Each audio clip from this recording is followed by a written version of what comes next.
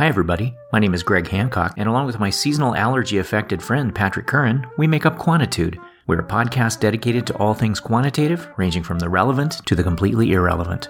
In today's episode, we talk about Sewall Wright's path tracing rules as an alternative to covariance and matrix algebra, how the rules work, and the tremendous insights they can provide toward understanding a model. Along the way, we also mention the Unabomber, Crate and Barrel, grocery lane profiling, tedious as poop, throwing dead cats, senior animal husbandman, using your fingers, creepy guy in an alley, sweatpants versus suits of armor, getaway car drivers, hold my guinea pig, chalkboard contests, Western Kansas, and getting tased. We hope you enjoy today's episode. So I got to tell you, spring has sprung in North Carolina, and how you know that is my eyes are swollen shut, and I'm on this bad trip of Flonase, Claritin, and Benadryl, ensconced in coffee. I'm in a t-shirt, I'm in shorts and bare feet. I have my feet up on my desk. I'm pouring new coffee. I would have to say, looking at you as we speak, you appear to be wearing multiple hoodies and are shivering. And have gloves. All right, now you're just looking like the Unabomber at this point. Although the Unabomber with a lovely hutch behind you with kitschy collectibles. Isn't that nice? So the Unabomber after going to Crate and Barrel. Right. Is there some story behind this? Well, I am in Ohio, where I come to help out with my elderly in-laws from time to time. And I stay upstairs here, but unfortunately the furnace has died. And outside, it's currently 21 degrees Fahrenheit, which is like minus 6 degrees Celsius for our friends elsewhere in the world. In the bedroom, the top temperature is 45 degrees Fahrenheit, which is around 6 degrees Celsius. So right now, I'm upstairs just shivering to the bone. I may have to go get a blanket here. Yes, he's shivering and needs a blanket. And for our friends elsewhere, that means he's whining like a big baby. Whatever. Jeez, just suck it up and get to work, dude. But anyway, I'm here helping out, and I will go to the grocery store in a little while. The grocery store here, there's one lane, unlike at home where there's like 8 lanes. And I don't know about you, I have this habit of looking to see which lane I should be in all the time. And then sometimes I'll zip over to another lane because I think it's moving faster, try to figure out the average age of the customers in line to see which one might move faster. You're profiling. That's what you're doing. You're lane profiling. In full recognition of the fact that other people are doing that to me. But invariably, you know, what happens is I look back at the lane that I moved from, and I would have almost always already been through the lane if I had just stayed where I was. Oh, it's an absolute rule. Yeah. You change lanes in heavy traffic, and the guy behind you is going to pass. It's a law of life. I used to drive my dad a lot of places, and my dad was just the sweetest, quietest, most patient guy. But he got so mad when we would be out driving. And I remember I was driving him someplace one time. He was in the passenger side. We were on the Baltimore Beltway, and we were at a standstill. And this guy in a truck was just weaving in and out of lanes, going up on the shoulder, coming over. And my dad's in the passenger side, just so angry at that guy who seemed to be taking advantage of the system, and all the injustices of 80 plus years come to that moment for my dad. And eventually, when we make it up a little bit farther on the Beltway, we're sitting right next to that guy. And my dad realizes that because the guy's truck is unmistakable. It's a hot day. You know, I've got the window down, and my dad from the passenger seat leans across me, flips the guy off, and goes, "You f***ing And I'm like, Dad, you can't do that while I am driving. Again, really mild-mannered, peaceful guy, and I really don't want to have a throwdown on the side of the Baltimore Beltway. But I just like the justice of the fact that the guy had been all over the place, and in the end, you know what? He's just right next to us. All of us at one point or another have thought, hey, I got a shortcut. Hey, there's an easier way of doing this. And then it turns out to be 10 times harder than if we had just sat down, rolled back our sleeves, and done what needed to be done. And that's kind of what we're going to talk about today. It is. And for all these shortcuts, they really turned out to be long cuts. Let me just say that there is one shortcut that I think is infinitely better than the long shortcut or whatever. And that has to do with a little corner of our world of structural equation modeling. So without giving it away yet, although I think we gave it away last week, in structural equation modeling, the way you and I practice it, it is also historically referred to as covariant structure modeling, because so much of what we do is try to propose a model that explains why variables covary the way they do, or why variables vary the way they do as a whole system. So there are a lot of moving parts just in this covariant structure, not to say anything of an accompanying mean structure that we could get into. But even if we simplify that and say rather than variance and covariance, even think about it correlationally. You've got a whole system of, 20 variables, 30 variables, however many you might have. And we ask, why do those variables correlate the way they do? I mean, you've got this monster of a model sitting there right in front of you. That's a lot of moving parts to try to think about and keep track of. You know what's interesting, Greg, is there are different ways that you can think about these models, even though they all are doing exactly the same thing. Yeah. There are some black box kind of instruction out there where it's like, look, don't worry your pretty little head, but here's your model, here's your chi-square. Do everything you can to get an RMSEA of 0.049 and you're off to the races. So kind of model A. Model B is a little bit like I was born and raised, which is starting with what are called path tracing rules. And that's what we're going to talk about in this episode. That's going to be our shortcut that has a lot of glorious advantages. And the third one that we can talk about briefly here, which is covariance algebra based. For those of you who haven't been exposed to this, covariance algebra is a flavor of scalar algebra that we talked a little bit about in the first matrix episode, but it is with random variables. So certain new rules apply. And Dave Kenny in his 1979 book has a really wonderful chapter on this. Ken Bolin in his 1989 book has 3 or 4 pages that are very, very clear. So what we're trying to do in SEM is parameterize our model in a way that reproduces our variance-covariance matrix as closely as possible with respect to what we observed in the sample. Now, means also come into this, but we'll focus on variances and covariances here. Now, picture a model where you have 2 predictors, x1 and x2. Now, picture in your mind you have cov, C-O-V, paren, x1, x2. Well, what's the covariance between x1 and x2? Well, it is the covariance between x1 and x2. It takes on the sample value because it's not a dependent variable. Yeah, the model's not trying to explain why they covary, just allow them to. Now picture y1 and y2. All right, now they're both dependent variables, and they can be dependent in any way that you want. Maybe they're indicators on a factor, maybe they're in a path model where you have different predictors. But now picture cov y1, y2. Well, we can actually write an equation for y1, and we can write an equation for y2. So the basic idea here is that if y1 is a function of other things and y2 is a function of other things, then how y1 and y2 covary will be a function of the characteristics of those elements that went into making up y1 and y2. And like any good mathematics, there's a set of rules. There are different ways of presenting it. Again, I really like how Dave does it in his correlation and causality book. He has a whole chapter on covariance algebra. But when you lay out these rules, then you can take this covariance between these two, what are now equations, y1 expressed as a function, y2 expressed as a function, and you can distribute things, you can factor out things, things go away, and then you're left with what is the model implied covariance between y1 and y2, given how you structured your own model. Right? That's what SEM is doing. It's doing this covariance by covariance, variance by variance. It's freaking tedious as poop, is the technical term.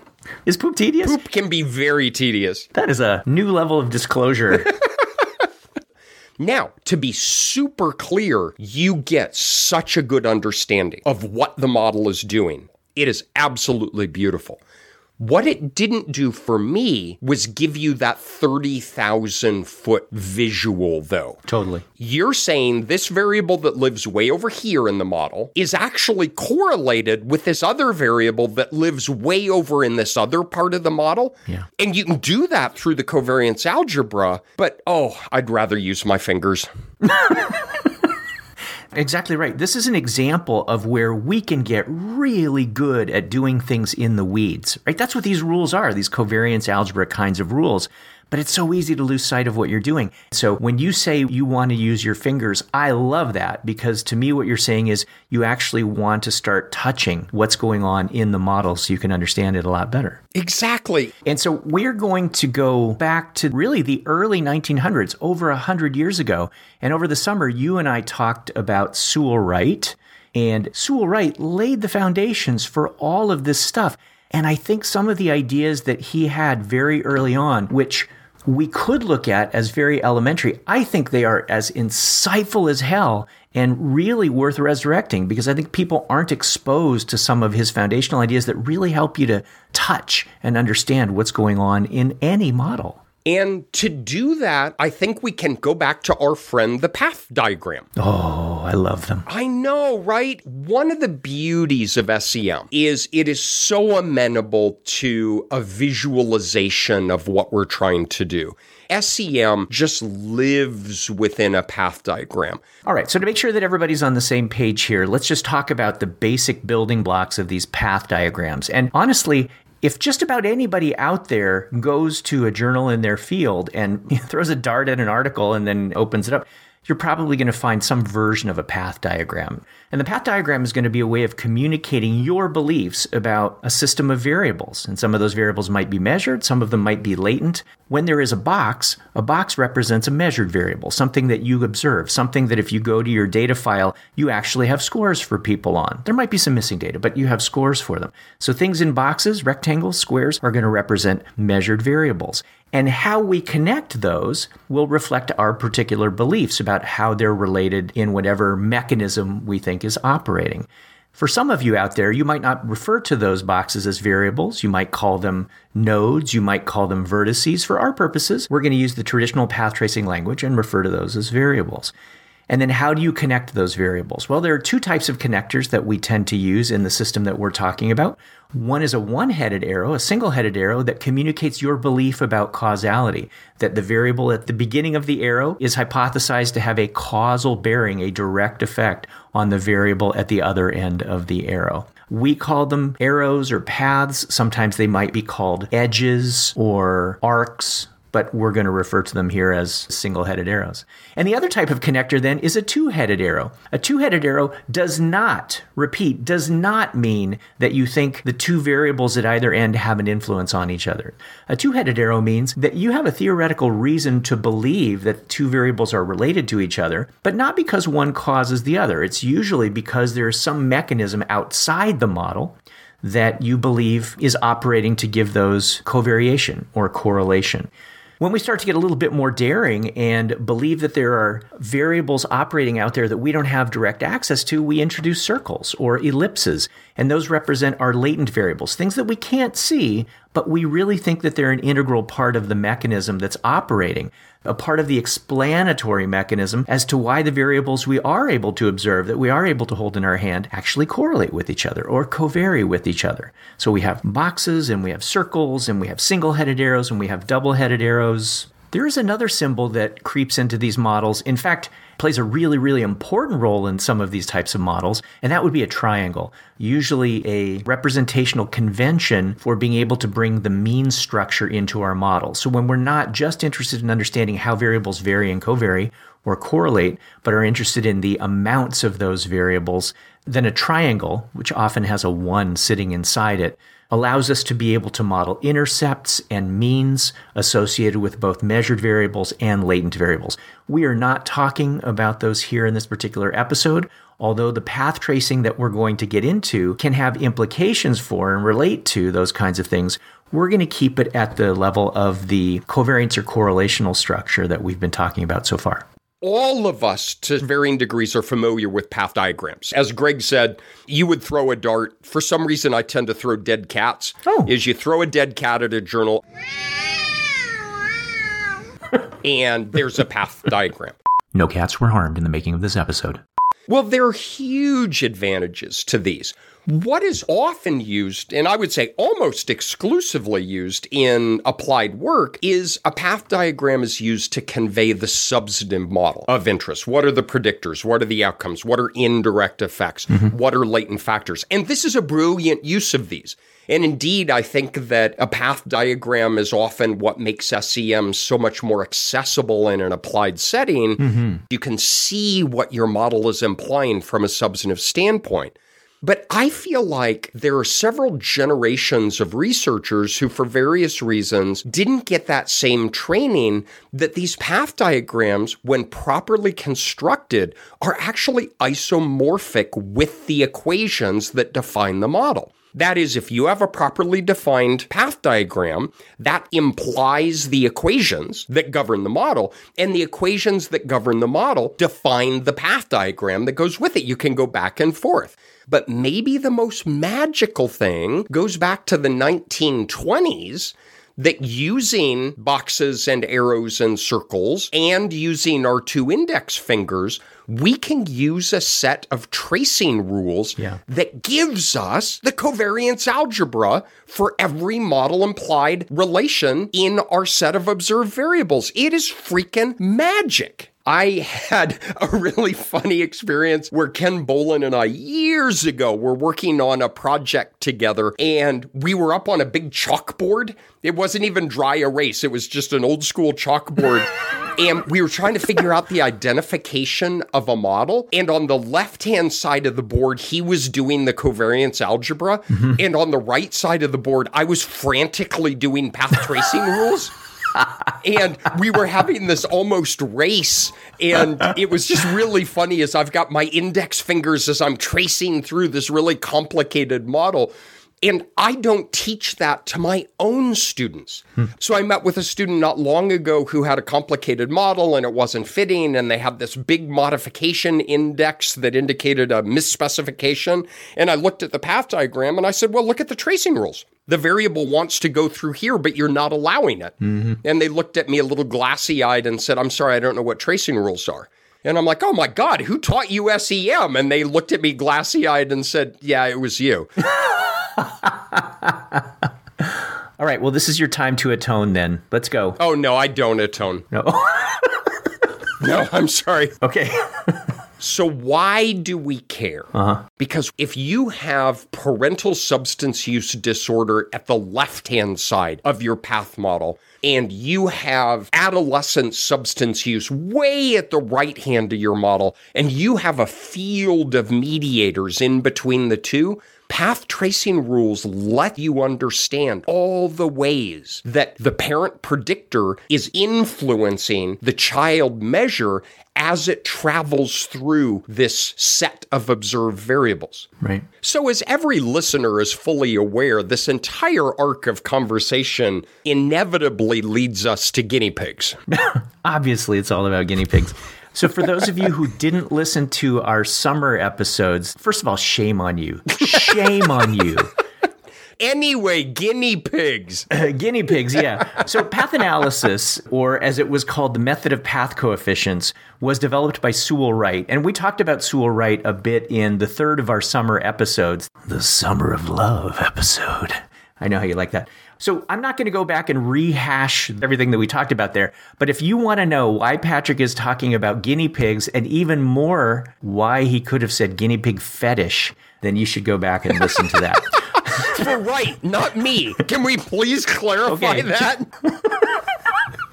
Sewell Wright developed this method of path coefficients in the 19-teens, actually, and codified it really, really nicely in a paper in 1921 and again in 1934. His title when he was writing, which I love, was that he was the senior animal husbandman in animal genetics at the Bureau of Animal Industry in the United States Department of Agriculture. That was his title. And in the first paper that he wrote in 1921, here's the setup that he gave. The present paper is an attempt to present a method measuring the direct influence along each separate path in a system, and thus of finding the degree to which variation of a given effect is determined by each particular cause. The method depends on the combination of knowledge about the degrees of correlation among the variables in a system with such knowledge as may be possessed of the causal relations. So he was coming up with a system for you to understand, for you to keep track of, for you to reckon why variables correlate the way they do, and in some cases don't correlate at all. And this was 100 years ago. This is the genesis of a set of heuristics, of rules, that if you lay this out in this particular way in terms of a path diagram, if you do the following, this is what your model is implying. It's really a remarkable work. It is beautiful. And he came up with what have come to be called Wright's rules, or Wright's rules of path tracing. When I went through his work, I didn't find them so clearly articulated as they are now. It wasn't like they were buried in a footnote like Spearman did, right? Spearman, the invention of factor analysis. Footnote to table 6 or whatever it was. Yeah. But if you go through and you read Wright's stuff, you can pull out these particular rules, and they have been tightened up over the years. Again, going back to Dave Kenny's book, Correlation and Causality, he has a chapter on covariance algebra, and then he moves into path tracing rules. And Dave has a beautifully concise and elegant statement about these tracing rules. Dave focused on standardized effects, so correlations. Now, all of this stuff scales up to variances and covariances, but we're going to focus on the standardized like Dave did. So here's out of his book. The tracing rule is a simple non-mathematical rule. The correlation between x sub I and x sub j equals the sum of the product of all the paths obtained from each of the possible tracings between I and j. The set of tracings include all the possible routes from x sub I to x sub j, given that A, the same variable is not entered twice, and B, a variable is not entered through an arrowhead and left through an arrowhead. That's it. That is the distillation of Wright's tracing rules for standardized effects. So you pick any two variables, and we ask, why do those two things correlate? And what Wright said and what Kenny really nicely crystallized is that how two variables correlate are going to be a function of different ways in which those variables are connected in the context of your path model. And these rules lay out what will define those legal ways. So help us get into this. Okay. What we're doing here is you're looking at your path model, whatever it might be. It might be a 3-mediator path analysis. It might be a bivariate latent growth curve model. Mm-hmm. And what we're going to do is progress science through index fingers. So everybody hold up your left index finger, unless you're driving. Everybody hold up your right index finger. Like you haven't driven with your knees, please. Yeah. Never mind. What we're going to do is walk up to the whiteboard with our index fingers, and we're going to put one finger on one variable, and we're going to put another finger on a second variable. And path tracing rules are going to allow us to rebuild the model-implied correlation between those two variables. Now, we could do it with covariance algebra. We could do it with matrix algebra, but we're going to do it with our fingers. Yep. Now, use whatever analogy you would like. I love the Odyssey. All right, so what we're going to do is we're going to hold one finger still, and the other finger is going to travel to meet it. It could be Odysseus. It could be Milo and Otis, if No. you like Disney. Milo and Otis. They're traveling far away from home, and the only way back is together. No, not Milo and Otis again. It could be the Wizard of Oz. Dorothy is trying to get home. There's no place like home. What do you got, Hancock? How about Patrick trying to get back to his dorm room during college on a Saturday at 3 a.m.? Okay, we're not going to get that complicated. Okay, this is much simpler. This is a much simpler problem than that. Anyway, you've got one finger on one box and one finger on another box, and you want to get from one to the other. One finger is going to stay still, the other finger is going to move. We can expand Wright's rules and Kenny's rules just to be a little bit more explicit in the things you can and can't do. Now, let's not forget our motivating goal. What we want to do is do a trace, and along that trace, following these rules, we're going to pick up coefficients. Maybe they're regression coefficients, maybe it's a correlation, but as we go along a trace, we're going to gather those together and multiply them together. And the product of all of those coefficients is going to represent that first trace. Now, depending upon the model, that may be the only trace. But there might be another trace to get from one variable to the other. We're going to pick up the coefficients along the way and multiply them, and we're going to add that to the first trace. And we're going to do that for all the traces that are possible following the rules. Yeah, two variables can correlate for more than one reason, and that's what we're tracking here. All right, so I'm going to do a couple of rules, and then Greg can do a couple of rules. So we got a finger one place on the board, we got a finger on the other place on the board. We're going to hold one finger stable, and the other one is going to be trying to find their way back home. Rule number one, and we're going to start by saying depending on the trace, because this depends on the characteristics of the model and what you're trying to achieve. You might choose to start going forward with your finger. All right, so my left hand is on a box, my right hand is on a box, and I'm going to start moving forward down single-headed arrows from one box to the next box, moving forward. You can do that. You know what? You can go forward as many times as you want. You know what the problem is? Once you start going forwards, you can't go backwards, and you can't go across a double-headed arrow. So once you're moving forward, you can only go forward, although you can go as long as you want. Yep. But you can't go backwards, and you can't go over a double-headed arrow. All right, so rule number one, once you start going forward, that's all you can do. Rule number two, you might, for various reasons, choose to start going backwards. So what backwards means is that we're leaving a box at the arrowhead, and we're just moving backwards from there. All right, here's what's cool. You can go backwards all afternoon, as many backward arrows that you want. But here's the cool thing. You can actually do one of three things as you're moving backwards. You can go backwards, and if Milo and Otis get back to your finger, you can just stop. All right, so back, stop. Back, God! You can go backwards, back, and then you can start going forwards again. Ooh, that's cool. So you can go backwards and then forward, but rule one applies to going forward. Once you start going forward, that's it, buddy. That's all you can do. Yep. All right, so you can go backwards and stop. You can go backwards and forward, or you can go backwards and span a double-headed arrow. You cross that double-headed arrow, you can stop, you can move forward again, but you can't go backward, and you can't cross another double-headed arrow. What I like about these rules is that they completely map on to what makes sense. When you're tracing forward, that's saying that those two variables correlate because of the influence that one has on the other. Direct influence if it's one arrow, indirect if it's multiple arrows. If you are going backwards and then pivot to go forwards, what you're saying is that the two variables correlate because of the spurious influence of the thing that was up there where you pivoted. So these rules map onto the actual reasons that things should be correlating. I'm going to throw a third rule in here, and that is that once you cross a double-headed arrow, or as you say, span a double-headed arrow, you cannot span another double-headed arrow. So if you cross a double-headed arrow, as Patrick said, you can't go backwards after that, and there is no backwards. You can only go forward or stop. One way to think about the idea that you can't go across two-headed arrows in the same trace is just because X and Y correlate, which is what the two-headed arrow is saying, and just because Y and Z correlate, which is what the two-headed arrow is saying, doesn't mean that X has to correlate with Z. If you think about it in terms of Venn diagrams, you could have X and Y overlapping, and you could have Y and Z overlapping, but that doesn't mean that X and Z are overlapping with each other. So in addition to Patrick's rules, a third rule is that you can only go across one two-headed arrow.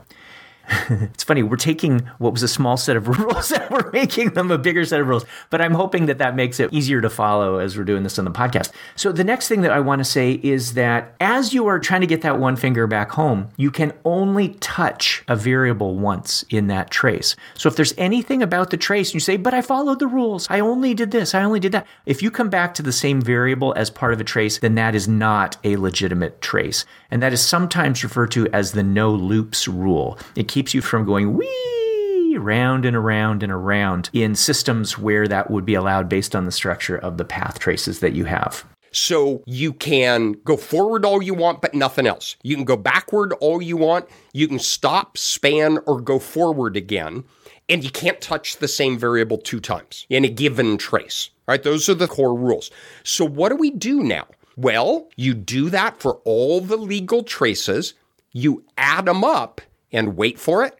that is the model implied correlation between those two variables, and that is the expression that you would get if you did the covariance algebra that Bolin is doing to my left. They're the same thing. They are the same thing, except, and this is a really beautiful except, you can actually see the reasons in your hand, right? You go through all the covariance algebra and you get some stuff out and ta-da, you got the right answer. You go through the path tracing, and this trace might represent an indirect effect. And this trace might represent a spurious association. And this trace might represent something else. So you actually have this beautiful theoretical decomposition of the correlation into things that help you understand why those variables correlate. It's funny. So people who study mediation, really what they're doing is they're just isolating a specific type of trace between a set of variables. And if you go through it at a covariance algebra level or a matrix algebra level, that is buried inside there. So this is stuff people want. It's stuff that helps people understand the mechanisms that are operating. Okay, so in the spirit of trying to visualize these things, let's work through some examples. And we can start X predicting Y. Okay. There are only two boxes on the board. One is labeled X, and it has a single-headed arrow pointing to Y. Put one finger on X, put one finger on Y. What are all the possible ways we could do that? Well, we could start going backwards, and it's Y to X. Well, that's it. We're done. We can start going forwards, right? That's an equivalent way of doing that trace. They're not separate traces. We could go X to Y. Well, that's that relation. Think about when you teach this, or if you've been a student in a class and somebody may have told you at some point, well, in a one predictor regression, the standardized regression coefficient is the bivariate correlation. That's right. Well, this is highlighting that. The only way we can get from X to Y is down that single regression coefficient in a standardized metric, which is the bivariate correlation. Exactly. Let's kick it up a notch. What do you say? Okay, Hancock, let's have X to Y and Y to Z. All right. So the first thing that I'm going to say about this is that we're not just talking about one correlation here. We would be talking about what does the model imply about the correlation between X and Y, between Y and Z, and between X and Z. I'll start with the correlation between X and Y. What are all the ways I can trace one finger from X to get to another finger on Y? And the answer is there's only one way to do it. It's just sliding right down that single-headed arrow. So the correlation between X and Y that is implied by this model, just like in the first example we had, is nothing more than that single path, that direct effect. Same thing holds for from Y to Z. If I put one finger on Y, one finger on Z, there's only one way to get between the two of those, and that would be whatever the path value is between Y and Z. Now, the more interesting one is the path that goes from X to Z. We ask ourselves, how many ways can my one finger on X get to my other finger on Z? And interestingly, the answer is there is only one way. It is to go down from X to Y and then Y to Z. What that means is that the model implied correlation between X and Z is going to be the product of the first path and the second path. And Patrick already talked about products as being the way that we aggregate these things within a single trace. And that totally makes sense, right? Because if it were the case that X wound up not having any effect on Y, then X would not have a reason to be related to Z either. So the idea of things being a product, even though it's rooted in algebra and we could show why it's a product, it makes total sense because any one of those paths breaks down, the entire chain winds up breaking down. So the correlation between X and Z is just that thing that we might call a mediated effect. The path from X to Y times the path from Y to Z. Done and done. You just go forward from X to Z, or you could equivalently start and go backwards from Z to X. Remember, those are not separate traces. Those are equivalent ways of doing the trace. Mm-hmm. But there are a couple of really interesting things from this as well. What don't we have in that path model? Well, we don't have a direct effect from X to Z that bypasses Y. Well, wait a minute. What does that imply? As Greg just said, the only way to get from X to Z is through Y. So it's a total mediation. That effect is completely mediated. Well, we have an over-identified model there. Why?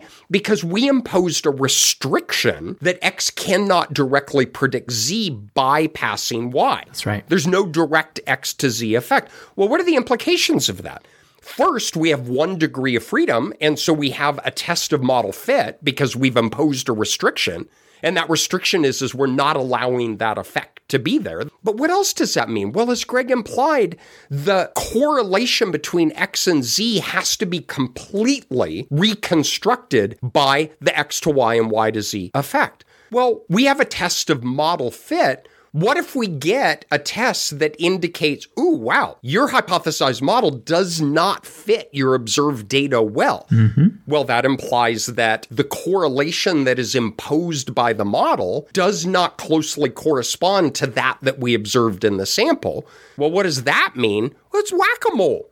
Right? As we've talked about whack-a-mole before, that's right. If there is an X to Z effect and we remove that, that effect wants to be there to reproduce that correlation, but we're not allowing it. Yeah, I love everything about this teeny tiny example because it illustrates so many things already.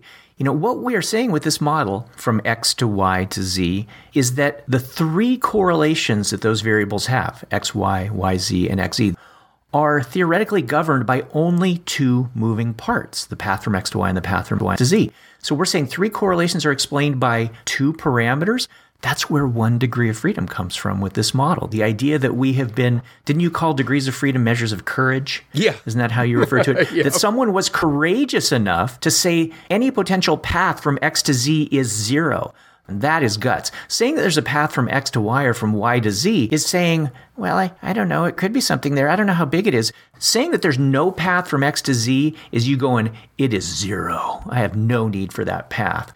And so as Patrick said, that opens up the opportunity for misfit, but it also opens up the opportunity for our model to flex a little bit and say, heck yeah, I can do this. I can explain those three correlations with only two parameters. I got this. So assessing fit and assessing misfit. And where do you pay the reaper? Remember, folks, you always gotta pay the reaper. Let's say that X to Z wants to be there. All right? So you bellied up to the bar and you took 2 fingers of whiskey and threw it back and slammed the shot glass down and said, I believe the relation between X and Z is wholly mediated by Y. Well, what if it's not, but we force that onto the model? Well, the model is going to try to reproduce that XZ correlation as closely as possible. Yeah. If there's a direct effect that you've pulled out, this is how whack-a-mole operates. That increases the potential that X to Y and Y to Z relation is going to try to pick up the omitted X to Z effect. Yep. Because it's frantically trying to get the model implied correlation as close as it can to the sample correlation. And you're going to get a biased mediated effect because it's trying to pick up the effect of the omitted direct effect. Yep, the two path values that you have to adjust are not just trying to serve the relations between the variables at the two ends of those paths, but between the two variables at both ends of that particular model. All right, buddy, I'm going to shove you harder. Oh, okay. What do you got? Picture on the whiteboard, we're going to add a second predictor. So we have X1 and X2, and the two boxes are connected with a double-headed arrow. Why? Because our exogenous variables are allowed to correlate with one another, but we're not saying one determines the other. Okay. They are just correlated. So we have two correlated predictors, X1 and X2. Both have a single-headed arrow to Y, and only Y then predicts Z. Okay. All right, so it's very similar to our prior one, but now Y is jointly determined by X1 and X2. Walk us through the path tracing rules, because that just got more interesting. Yeah, so it's kind of shaped like a hand mirror, maybe. You've got this thing up at the top that involves the two X's. It comes down to a point at Y, and then it goes from Y down to the bottom of Z. We got 4 variables, and 4 variables are going to correlate a total of 6 ways. X1 with X2, X1 with Y, X1 with Z, X2 with Y, X2 with Z, Y with Z. 6 correlations that this model is trying to explain, and this model has 4 moving parts. The correlation between X1 and X2, the paths that each of those have into Y, and the path from Y to Z. That's all you got to build what you need here. So if I do my tracing, I can start with X1 and X2. How many legal ways can I get from, let's say, X1 to X2? And the answer is 1 way. I just trace my little way across that 2-headed arrow, that span, and the two are joined together. There is no other legal way. If I take X1 and I go down to Y, I have gone forward. I cannot pivot and go back up to x2. So that's it, I'm done. x1 and x2 correlate because the model said they correlate. Done and done as far as they're concerned. With x1 and y, there are actually two ways that I can get between them. The direct effect that x1 has on y, and what's sometimes called the unanalyzed association, where you go from x1 across the two-headed arrow to x2, and then down from x2 to y. That's referred to as an unanalyzed association because it contains a two-headed arrow. It's not unanalyzed in the sense of us not doing the math. It's unanalyzed in the sense that we're not literally modeling the mechanism that's responsible for that two-headed arrow. So two sources of correlation, two legal traces from x1 to y. And when we add those two traces together, that is the model-implied correlation between x1 and y. And you know what? Everything I just said flips for x2 also. There are two ways to get from x2 to y. Now, thinking about how things connect to z, how would I get from x1 to z? Well, there's that indirect effect that goes from x1 to y to z. That's a legal trace. And there's an unanalyzed association that goes from x1 across the two-headed arrow to x2, and then x2 causally to y, and y causally to z. I have two traces that get me from x1 to z. Add those together. That is the model-implied correlation between x1 and z. And there's another one just like it from x2 that mirrors that perfectly, so I won't go over it. The last piece of this puzzle is how y and z correlate according to this model. And I'm torn. Is that easy? Is that hard? Let me think about that for a second. Certainly, if I got one finger on y, one finger on z, I can get those kids together pretty easily by just taking one finger from y and moving it over to z. That's a direct effect, and that is an absolutely legitimate source of correlation between y and z. If I'm sitting on y, though, it is completely legal for me to go back up to x1. That's a legal path. And it is legal for me to go from x1 across the two-headed arrow over to x2. Well, where do I go now?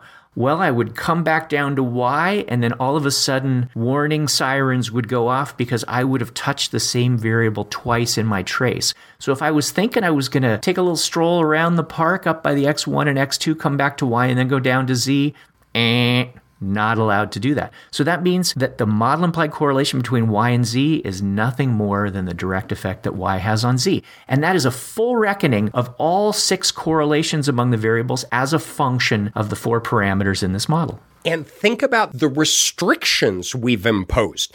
This model has 2 degrees of freedom. In the path tracing rules, it's very clear how we're getting those. x1 cannot directly impact z. x2 cannot directly impact z. They can only impact z through their influence on y. So looking at the path diagram and thinking about the path tracing rules, you immediately see that model has 2 degrees of freedom because we've removed those 2 effects. Beautiful. Now, when we talk about doing a priori tests of our hypothesized model, our chi-square test statistic is evaluating what is the impact of removing those 2 parameters from the model in our ability to reproduce those 6 correlations. If air quotes it is non-significant, the chi-square, then we're tempted to conclude that we do a pretty good job reproducing those correlations without those 2 direct effects. If it is air quote significant, we're tempted to say, oof, you know what? The model is implying that we're really not able to reproduce those x1 to z or x2 to z correlations by omitting those direct effects. The modification index is saying, hey, dude, right? The MI is like this kind of creepy guy in an alleyway, and he's like, psst, buddy. Come here, kid. I can reduce your chi-square by 8 if you just put that single-headed arrow. Well, that's what it's literally doing, is saying if you were to put the direct effect from x1 to z, then we would be better able to reproduce that correlation. But here's the poke in the eye, is if you put both of those direct effects in, the model is what we call saturated. We have imposed no restrictions, and you know what? We are going to perfectly replicate that correlation because we've saturated every possible way we can get from x1 to z and from x2 to z. So how proud of yourself should you be by being able to reproduce that perfectly? None at all. That's right. It's not a big achievement to be able to fit into sweatpants because they stretch all over the place. It's a big achievement to be able to fit into a suit of armor right? The more restricted it is, the more of a test it places on you. The other thing to highlight is the importance of the correlations among your exogenous predictors. We forget about those a lot of times. It's like, we got our predictors, their demographics, we're controlling and removing for them. But go back a couple of minutes to what Greg described. If we're trying to see how X1 relates to Z, one way is the X1 to Y to Z. But the other one is the X1's correlation to X2 that goes to Y, that goes to Z, right? As these two guys hang out together, they are related to one another. And so what X2 is doing, in part, relates to how X1 is related to Z itself.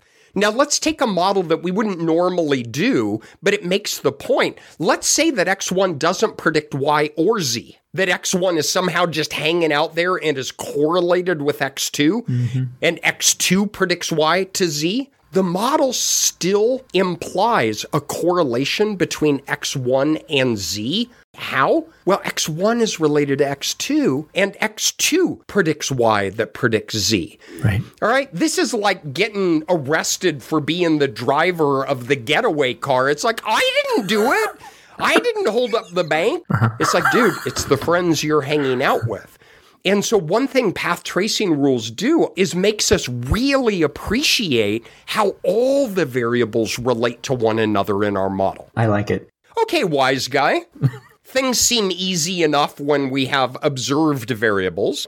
Let's back the truck up a little bit and say, what about a confirmatory factor model? So we're going to go up to the whiteboard, and I'm just going to make things up. We're going to have 5 observed variables that load on factor 1, and we're going to have another 5 observed variables that load on factor 2, and we're going to allow factor 1 to co-vary with factor 2. So we have 5 indicators each on 2 latent variables, and the latent variables correlate with one another.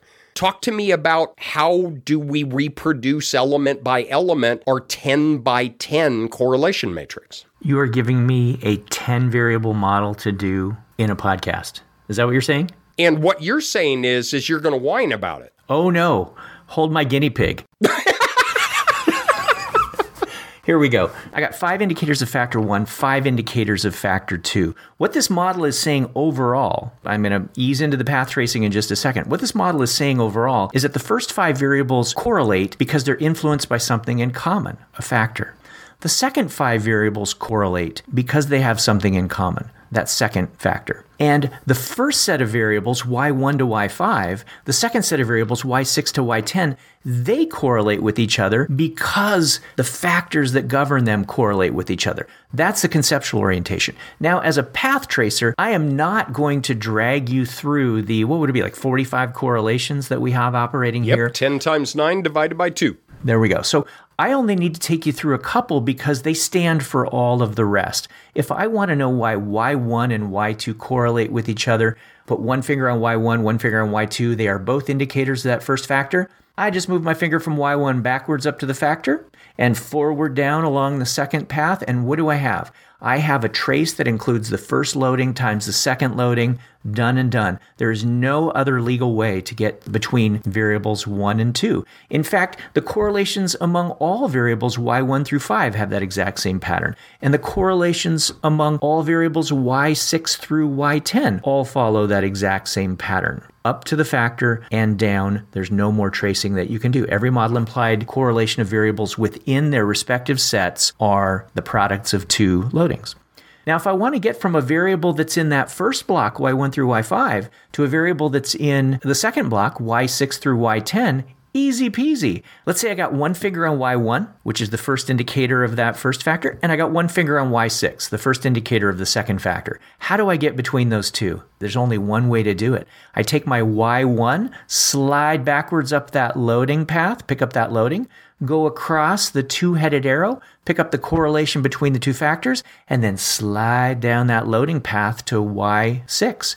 That's it. There is no other way to get between the two. That means that the correlation between those two is a loading that we could call lambda if you wanted.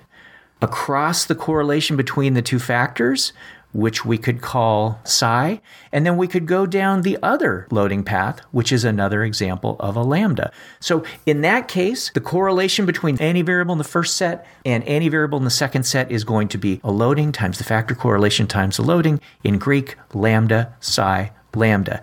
A couple of things that this then highlights. First, Greg is using the rules. We can go backwards, we can go over a single span, and we can go forwards again. Now, notice that Greg said you go up a lambda, you go over a psi, and you go down another lambda. So what is the correlation between two items on different factors? It's lambda, psi, lambda. One of the most famous matrix expressions in factor analysis is, wait for it, lambda, psi, lambda prime. And then we have plus theta epsilon for reasons that we won't talk about here. But what is that lambda, psi, lambda prime? When you do that matrix valued function of lambda, psi, lambda prime, lambda is going backward along that factor loading, psi is going across the covariance, and lambda prime is moving forward along that loading to the other variable. So notice the lambda, psi, lambda pattern in that. It's exactly doing the path tracing rules at the level of the matrices. Yeah. All right, smart guy, I'm going to change a factor correlation to a regression coefficient. Same deal. 5 indicators on the first factor, 5 indicators on the second factor. But now factor 1 has a directed one-headed arrow predicting factor 2. It's a regression coefficient. What are the implications of that? A lot from a theoretical standpoint, where, in the previous model that was a confirmatory factor model where the two factors correlated with each other, what we were saying was that neither factor causes the other. They likely are related to each other because of some forces that exist outside the model. This model, where you say factor 1 influences factor 2, that took some guts, right? That says that you have a theoretical reason for one of those things to be influencing the other. From a path tracing standpoint, it is not going to make any difference. If I want to know how the first 5 variables, again, we'll call them Y1 through Y5, how those correlate with each other, it's still just going to involve 2 loadings, tracing from one variable up down to the other variable. Same thing for the variables that are in the other set. So then what happens when we want to get from variables 1 through 5 to 6 through 10? It's the same. Imagine tracing your way from Y1 through 5 to Y6 through 10. You just go backwards up your loading. You go across the structural or causal path from the first factor to the second factor, and then down the loading path to the other. So all we have really done is replaced what was a factor correlation in our trace previously that Patrick had called psi with a structural path that we could, for example, call gamma. Everything tracing-wise winds up amounting to the same thing. And once we're at this model, this is a structural equation model. We have multiple indicators on one factor. We have multiple indicators on another factor. We're regressing the second factor on the first. Now we're off to the races. Have a third factor and what we started with 15 minutes ago of x to y to z. Well, now you have factor 1 to factor 2 to factor 3. Everything scales up exactly the same. Mm-hmm. Picture a crazy complicated model. Because here's where Bolin ultimately won that contest we had at the chalkboard. Because one of the challenges is in complicated models, you have to figure out all the legal traces. Yeah. And in a complex model, there might be 6 or 7 or 8 different traces that go into that component. Yeah. But you know what? Tough crap. Yep. That's what the model is implying. What I mean is that's the point of path tracing, is sometimes what you think is part of the model that's way out in western Kansas that nobody's ever been to before, that actually relates to how 2 variables are correlated downstream. Because Milo and Otis get thrown in a box and dropped in a raging river, and they go all the way out to Kansas and then come all the way back. And that long trace is part of what your model is imposing about how the variables relate, not only from a statistical standpoint, but from a conceptual, substantive, theoretical standpoint. Apologies to people in western Kansas. You know what? Is I have gotten 2 or 3 speeding tickets in western Kansas. One of which a state trooper asked me if I was able to read. I was taking exception to the ticket. It's always a good strategy to take exception to the ticket. Especially if you like getting tased. Officer, I have a couple of questions about this. But yeah, Patrick is exactly... It doesn't matter how damn big the model gets. It just doesn't matter. Patrick and I routinely work with people who might have 60 variables in a model. They are all over the whiteboard.